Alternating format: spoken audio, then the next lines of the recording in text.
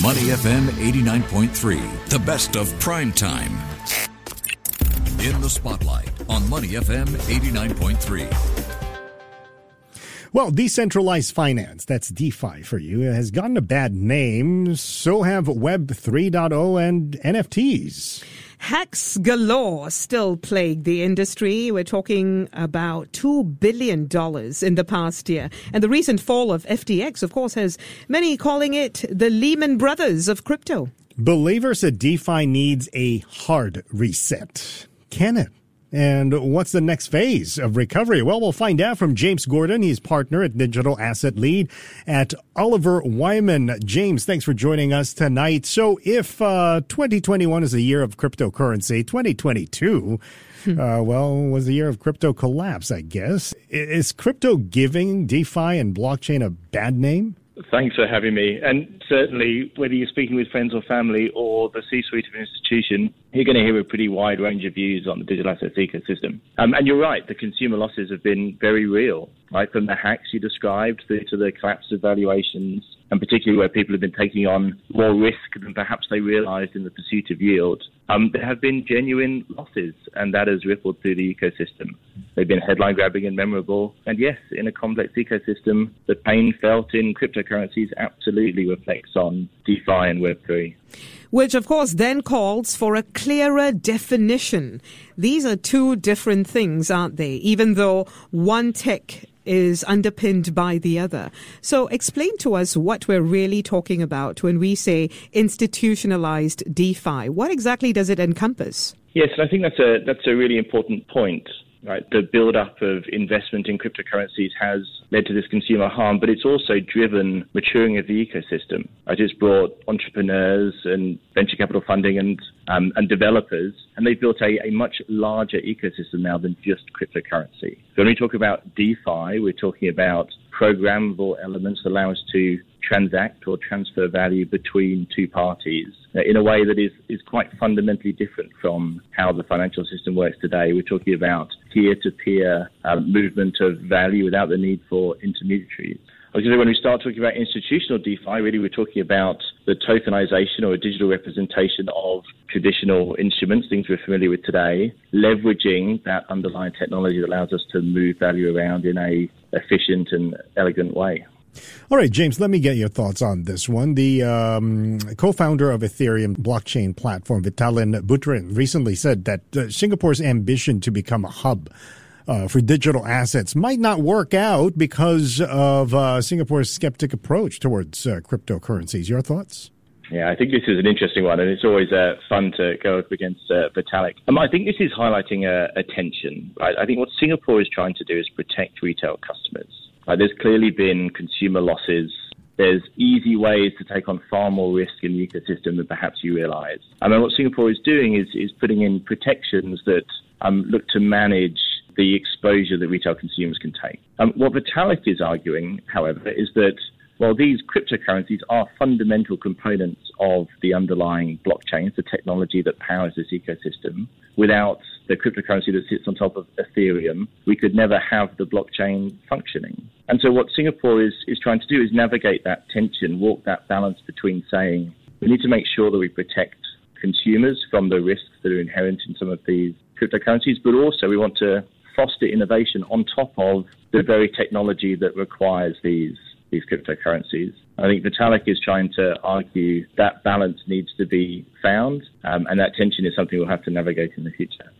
So let's talk about the approach that Singapore is taking, where it is encouraging innovation in blockchain and decentralized finance. What is the way ahead here? What can we expect in the coming year or two? So I think the next wave of evolution for the ecosystem is the involvement of institutions. And here what we're really talking about is a best of both worlds situation, right? There's some wonderful characteristics of the technology that underpins digital assets, and there's a huge amount of learned experience and risk management and governance and safeguards in the existing financial services system. And where the ecosystem is going, or hopefully going, is to bring those two things together. And Singapore has been at the forefront of some of those experiments that are looking to leverage those DeFi protocols whilst maintaining the stability that comes with the traditional financial services. James, tell us more about your report, The Institutional DeFi, the Next Generation of Finance. What is this all about? So this is really an exploration of what it means to bring together tokenization of real-world assets. So let's take something like bonds or deposits, things that are familiar instruments within the existing financial ecosystem, and transact those or allow for services built on public blockchains using open and transparent DeFi protocols. And we can talk about those in more detail if helpful. And do so whilst applying appropriate safeguards. So here we're really talking about ensuring that there's appropriate controls and standards, that we have investor protection, financial stability. Essentially all the things that, to go back to your first comment about the volatility in the ecosystem and the challenges that have been seen on the cryptocurrency side, how do we mitigate all of those, leverage the underlying opportunity whilst maintaining stability? Of course, Singapore is going deeper into this space. We've had projects on this as well, Project Guardian being one of them, which aims to test the feasibility of applications in asset tokenization and DeFi. But what does all of this mean for the average person in the street? Yeah, good question.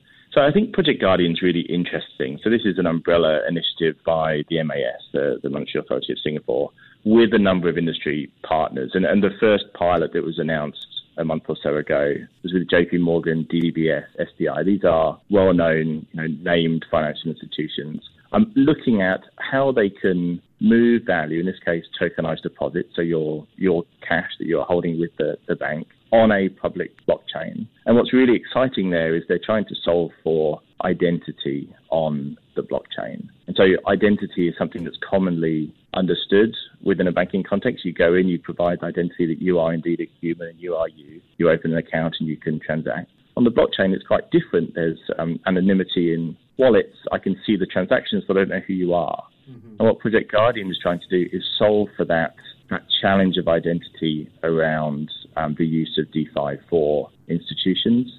And they've put in place a structure that allows them to sort of get around that challenge. So, James, what would be your outlook then for DeFi, and how will the ecosystem evolve? So I think the underlying technology has evolved sufficiently or matured sufficiently such that it is bringing sufficient utility value that DeFi is here to stay. The efficiency gains, the simplicity of being able to transact atomically and peer-to-peer is highly compelling for the fundamental building blocks of our financial system. And for me, it's a question of timing. Right? The sentiment, the losses, the challenges have changed the risk posture of participants. And the question is going to be how particularly institutions adapt and evolve and take advantage of the tech. But it's a when, not if. You talked about risk posture. Investors will be assessing this space as well. What's your advice to them? That is a good question, and I'm absolutely not giving financial advice. But this is an interesting space that's evolving quickly, and the scope of propositions, services, and instruments is evolving quickly. If we look at downloads of key Web3 libraries, we can see that the ecosystem is building and new things are coming online all the time. Mm-hmm. I see this as a watch and wait. There's absolutely opportunities for investors, but you need to understand the risk you're taking on. All right, James, thank you very much for that. James Gordon is a partner and digital asset lead at Oliver Wyman, joining us here on Prime Time. To listen to more great interviews, download our podcasts at moneyfm893.sg or download our audio app. That's AWEDIO. Available on Google Play or the App Store.